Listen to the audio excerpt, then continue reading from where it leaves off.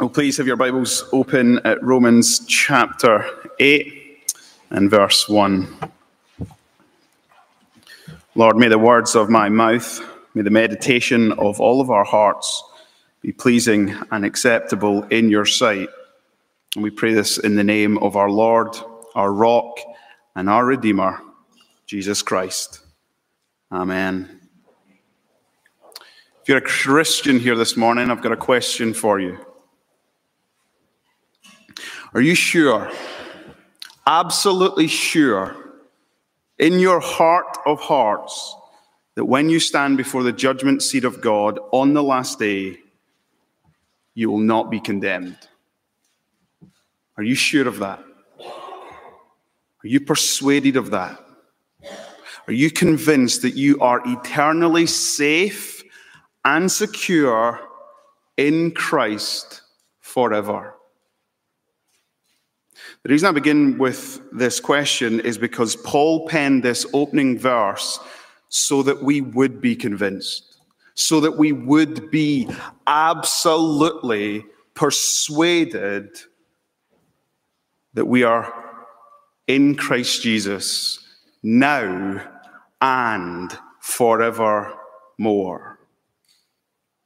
If you're in Christ Jesus this morning, you need to know there is no incriminating evidence. There is no dirt that could be dug up and submitted before God against you on the last day that would reverse the divine pronouncement of this verse.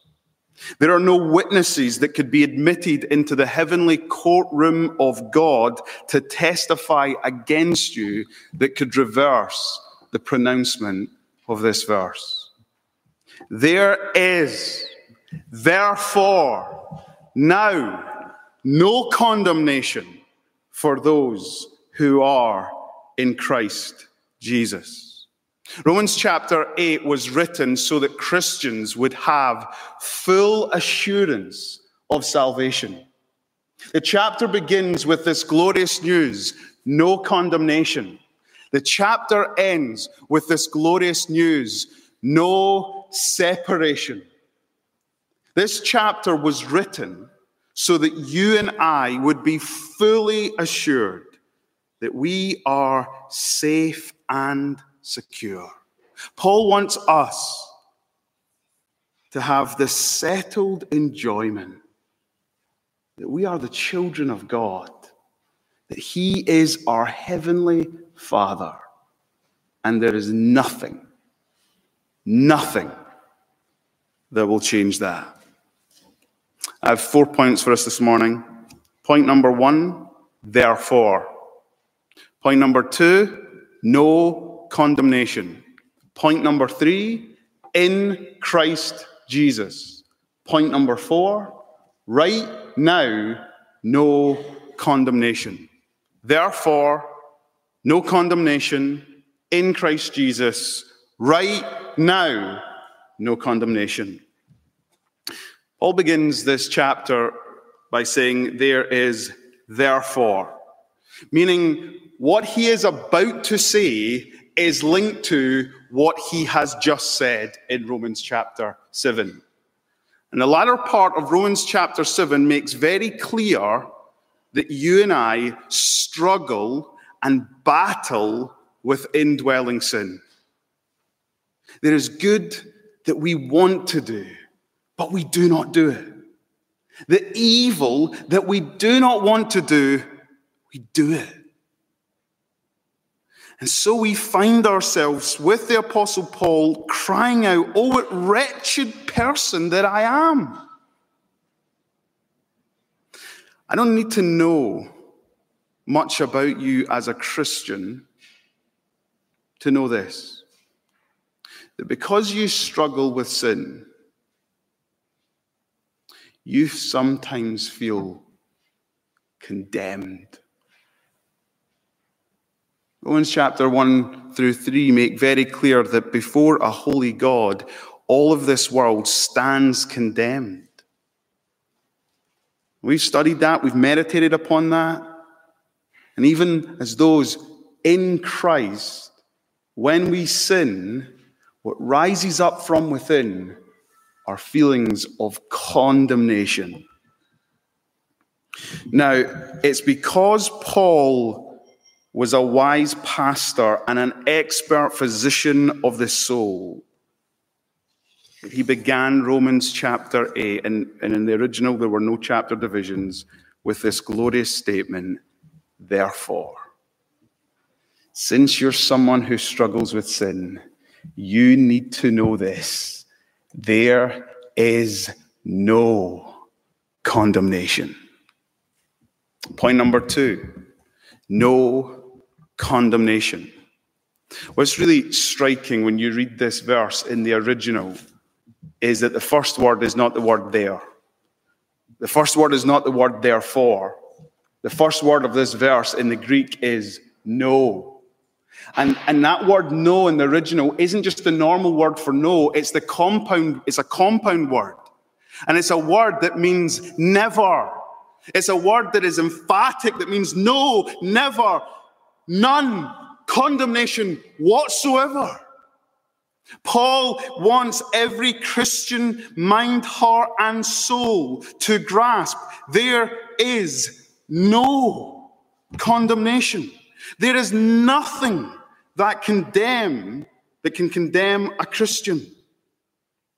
We are completely free from the punishment and the penalty that our sin deserves. Condemnation does not exist for the Christian. Now, it's not because we don't deserve to be condemned. As we said, Romans chapters 1 and 3 make very clear, as sinners, we stand before God deserving his condemnation. But because we're in Christ Jesus, no condemnation now I dread. Jesus and all in him is mine. As one pastor theologian has said, if you are in Christ Jesus, there is no valid reason why you should ever again experience fear or apprehension about your relationship with God or your eternal destiny. Yes, you deserve condemnation, but that condemnation does not exist for you if you're in Christ Jesus. And this is wonderful, wonderful news. Do you know it's so wonderful that when Paul wrote this first verse, he was so gripped by it that he didn't write any verbs in it. So to make sense in English, they had to start the verse by saying, there is. To make this verse make sense in English, they had to move the word no to the appropriate place. But when Paul penned this, it was like his heart was so taken up about it, he was like, no, condemnation. Therefore, in Christ Jesus. Now, the reason this is such glorious news is because let's be ruthlessly honest. Condemnation from God is one of the most unsettling and chilling realities. It should send shivers down your spine and put shivers into your soul. To be condemned by Almighty God means to be sentenced to eternal death under his wrath. Paul did not pen this verse so that we would fear condemnation. He penned this verse because there is no condemnation for those who are in Christ Jesus. The writer of Hebrews makes clear to us the Lord shall judge his people. And it's a fearful thing to fall into the hands of the living God if you're not one of his people. But this glorious verse says that to be his people is to be in the safest and securest place in the universe. Therefore, no condemnation. Point number 3, in Christ Jesus. How is it possible that people who deserve God's punishment don't receive it? Well, the answer, according to the Apostle Paul, is in Christ Jesus. As we've been working through Romans, we spent probably the majority of our time in recent days looking at this marvelous doctrine of union with Christ, probably the most important and the most neglected doctrine in the New Testament. You cannot understand salvation without the doctrine of union with Christ. To be in Christ is the most important truth. It's Paul's favorite way to describe the Christian: in Christ, in Christ. Now, I've tried to explain what it means to be in Christ many times, so let me try and explain it one more time, and let me use a fresh illustration to explain it. So what does it mean to be united with Christ? Well, let me use football. Football never really works as illustration for some people, but you're going to just bear with me for a moment. Let's imagine that every single person in this room this morning is a Maidstone United football fan. You're thinking to yourself, who in the world are Maidstone United? Well, they play in one of the lowest leagues of English football. They're a football team from Kent. And yesterday, they beat Stevenage to go through to the 4th round of the FA Cup. So they are the lowest ranked team in the FA Cup right now. So let's just imagine with me for a moment that we are die-hard Maidstone United fans. I know it's impossible for some of you to think of yourself as a die-hard football fan, never mind Maidstone United, but bear with me. And let's imagine that because you're such a busy person that yesterday you missed the game. And because you were so tired after your busy day that you didn't turn on the BBC and watch Match of the Day to catch up on the result. And so as you're sitting here in church this morning, and as your mind starts drifting whilst I'm preaching, let's imagine you remember, Maidstone United were playing yesterday, and I wonder what the score was. And so let's just hypothetically imagine that after I pronounce a benediction at the end of the sermon, you sit down and you know that the person sitting next to you is a die-hard Maidstone United fan, and so you turn to them and you say to them, what was the score yesterday? And your friend turns round to you with huge eyes, a huge smile, and says, we won. It was 1-0. And they start punching their fist in the air and cheering. And you join them. We won. Now, there's a sense in which that statement doesn't really make sense. We won. No. The 11 players on the pitch won the game. How did we win? Well, because if you're a football fan, if you believe in them, if you follow them, you're united to them, you're incorporated with them. So when Maidstone United win, you win. When they lose, you lose.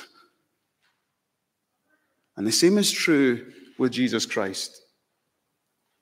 You see, the Bible makes clear when you put your faith in Jesus Christ, by his Holy Spirit, you are united to him. You're inseparably joined with Jesus Christ. So that all that he does in his life, death, and resurrection is for you in your place as your representative. So when he lived a perfect life that you could not live, it was for you, your life. His life, your life. His perfect righteousness, his perfect record could thus be imputed to you and given to you because you are united with him. When he died that wrath-absorbing death on the cross, you died with him. In my place, condemned he stood, sealed my pardon with his blood. Because your sin was imputed to him. He paid it in full. He died, we died. When he was raised on the third day, conquering the grave, defeating sin and Satan, crushing death, you rose to the newness of life. He was raised, you are raised. Because he was victorious, you are victorious. That is the wonder of being united to him. And that is what explains why there is therefore now no condemnation. Because we are in Christ Jesus. To be justified, which means to be declared righteous, legally speaking, is to also say, just as if I had never sinned, just as if I had died on the cross, just as if I had been raised to the newness of life in the resurrection. Because of union with Christ. And so that begs this question. Are you in Christ? Are you in Christ this morning? You might be here this morning, you're an atheist. You might dismiss everything that's been said right now and say, well, there is no God, there is no judgment day. Jesus might have lived, but his life does not have eternal consequences for my life. That's how atheists give them assurance that they've got nothing to worry about. You might be here this morning, you're an agnostic. You don't know if there is a God. And you think to yourself, if there is a God, and he's a God of love, then it's his job, isn't it, to forgive me of my sin? And so hopefully he'll see I'm a good person, I've lived a good life, and I'm not that bad, and he'll let me in. That's often how agnostics give them self-assurance. They try and convince themselves that if God is a God of love, and God is a God of forgiveness, that then he will forgive them. Can I say this? The Bible does not say that. The Bible says there is a God. The Bible says there is a day of judgment coming. The Bible says the only way to have full assurance that you are safe and secure is to be in Christ. And the only way to be in Christ is not to try and keep his law, because you can't. The only way to be in Christ is not through good works or through tears. The only way to be in Christ is through faith, to trust in him, to rest your life in him. And in that moment you believe in him, that very moment you're declared righteous. You're justified. You're united to him inseparably, forever. Therefore, no condemnation in Christ Jesus. Fourth and final point.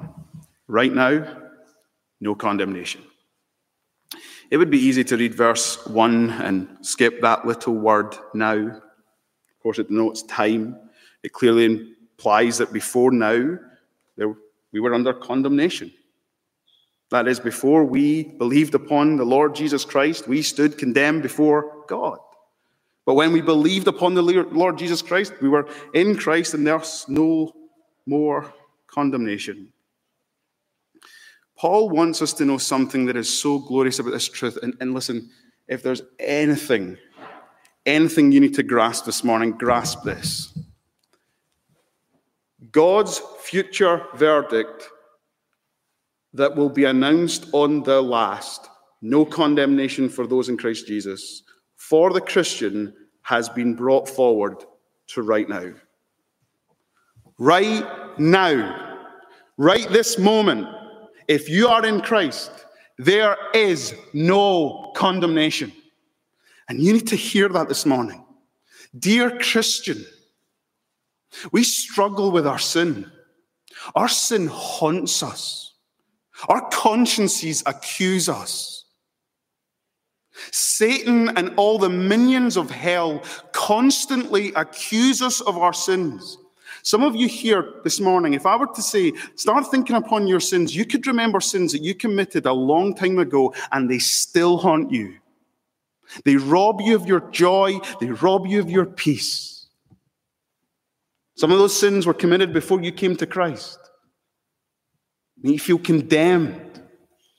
Others of you here have committed sins whilst you've been in Christ. And they haunt you. And they torture you.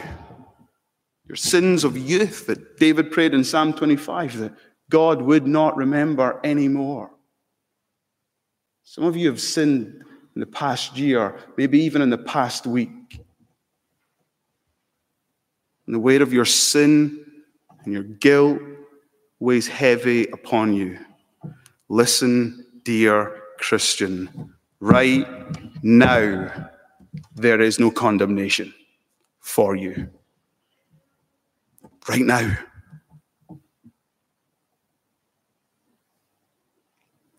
How so? Well, Jesus' death was not in vain. His blood that was shed is of a double cure. He's removed and cleansed you of your sin, and he has cancelled the power of sin and its dominion over your life. Dear Christian, Satan may accuse you. Your conscience may join the chorus of Satan and say, what a wretched person you are. Call yourself a Christian. Romans 8. There is therefore now no condemnation for those who are in Christ Jesus. We're going to sing this hymn tonight. When Satan tempts me to despair and tells me of the guilt within, upward I look and see him, Jesus, there, who made an end to all my sin. Because the sinless Savior died, my sinful soul is counted free. For God the just is satisfied to look on him and pardon me. Dr. Martin Lloyd-Jones said, if you have got hold of this idea, you will have discovered the most glorious truth you'll ever know in your life. There is right now, no condemnation for you who are in Christ.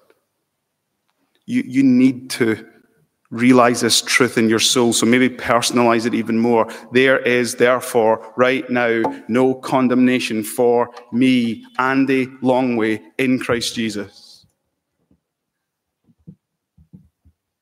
Right now, there's none. Now, you might hear this and think, wait a minute, if that's true, isn't that a license to just go and sin? Of course not. God forbid. That was what Paul said in Romans chapter 6 and 7, remember. Should we just sin more so that grace may abound, since God is so gracious? Well, anyone who's united to Christ knows that is the worst thought imaginable.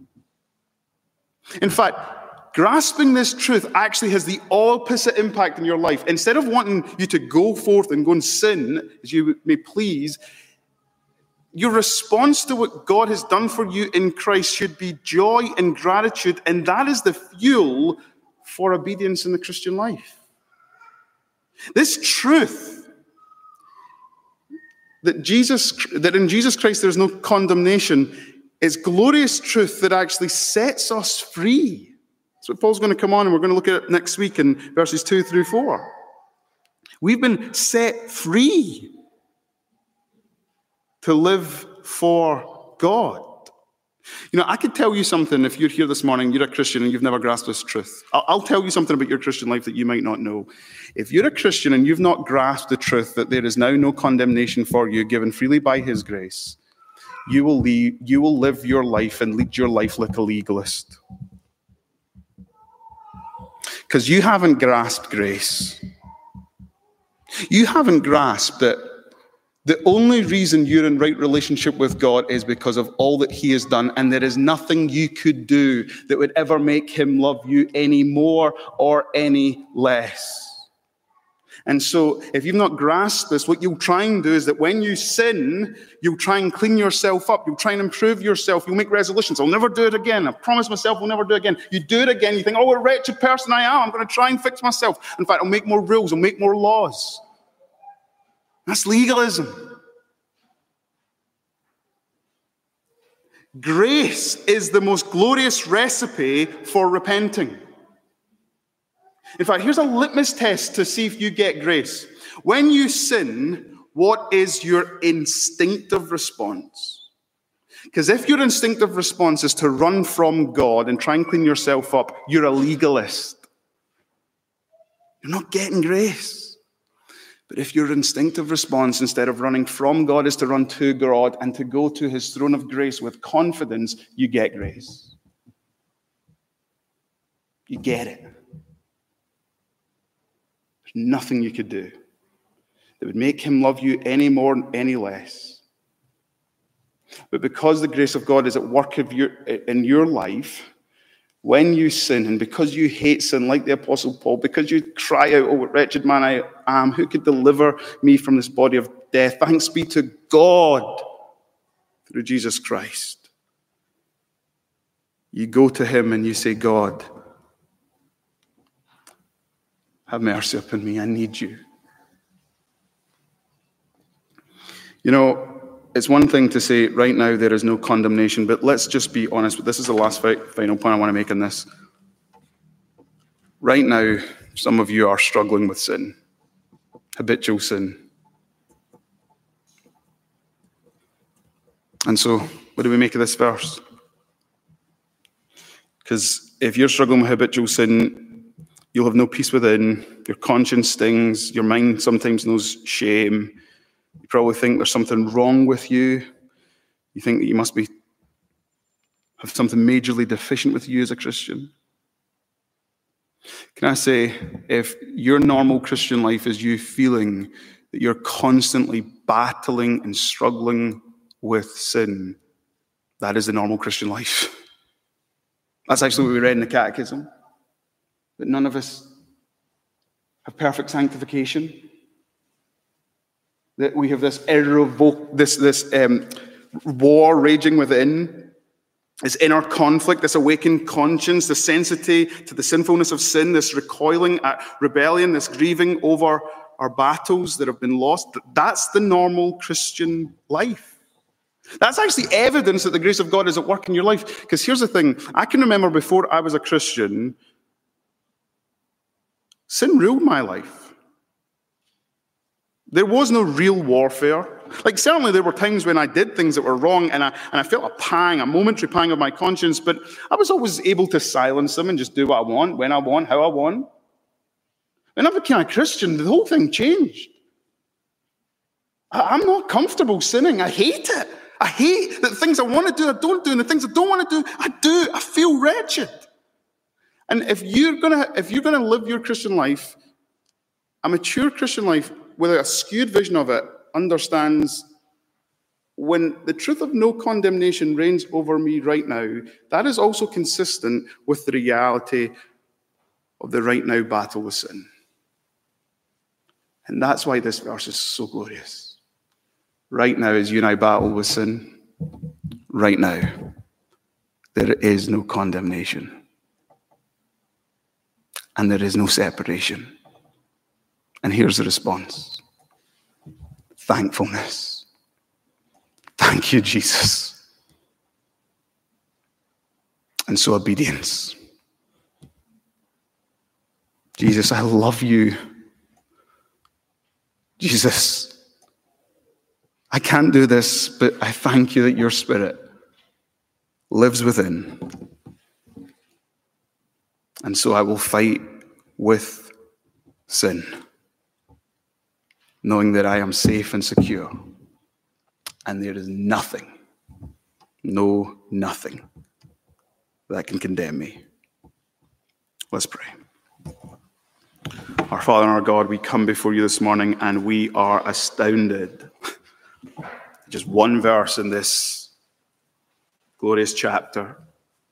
Lord, we thank you that we can feast our souls this morning upon the truth of the reality that is ours now in Jesus Christ, that there is now no condemnation because we have been justified by faith alone.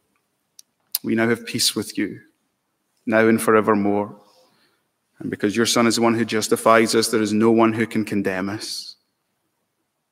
God, as we celebrate this marvelous truth, we pray that you would massage it into our minds, our hearts, and our souls, that we'd grasp it, we'd grapple with it, so that we wouldn't even live like legalists, ever thinking that we could do anything to earn or curry your favor.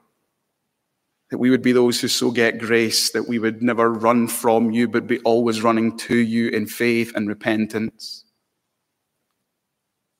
Oh God, we hate the fact that we sin.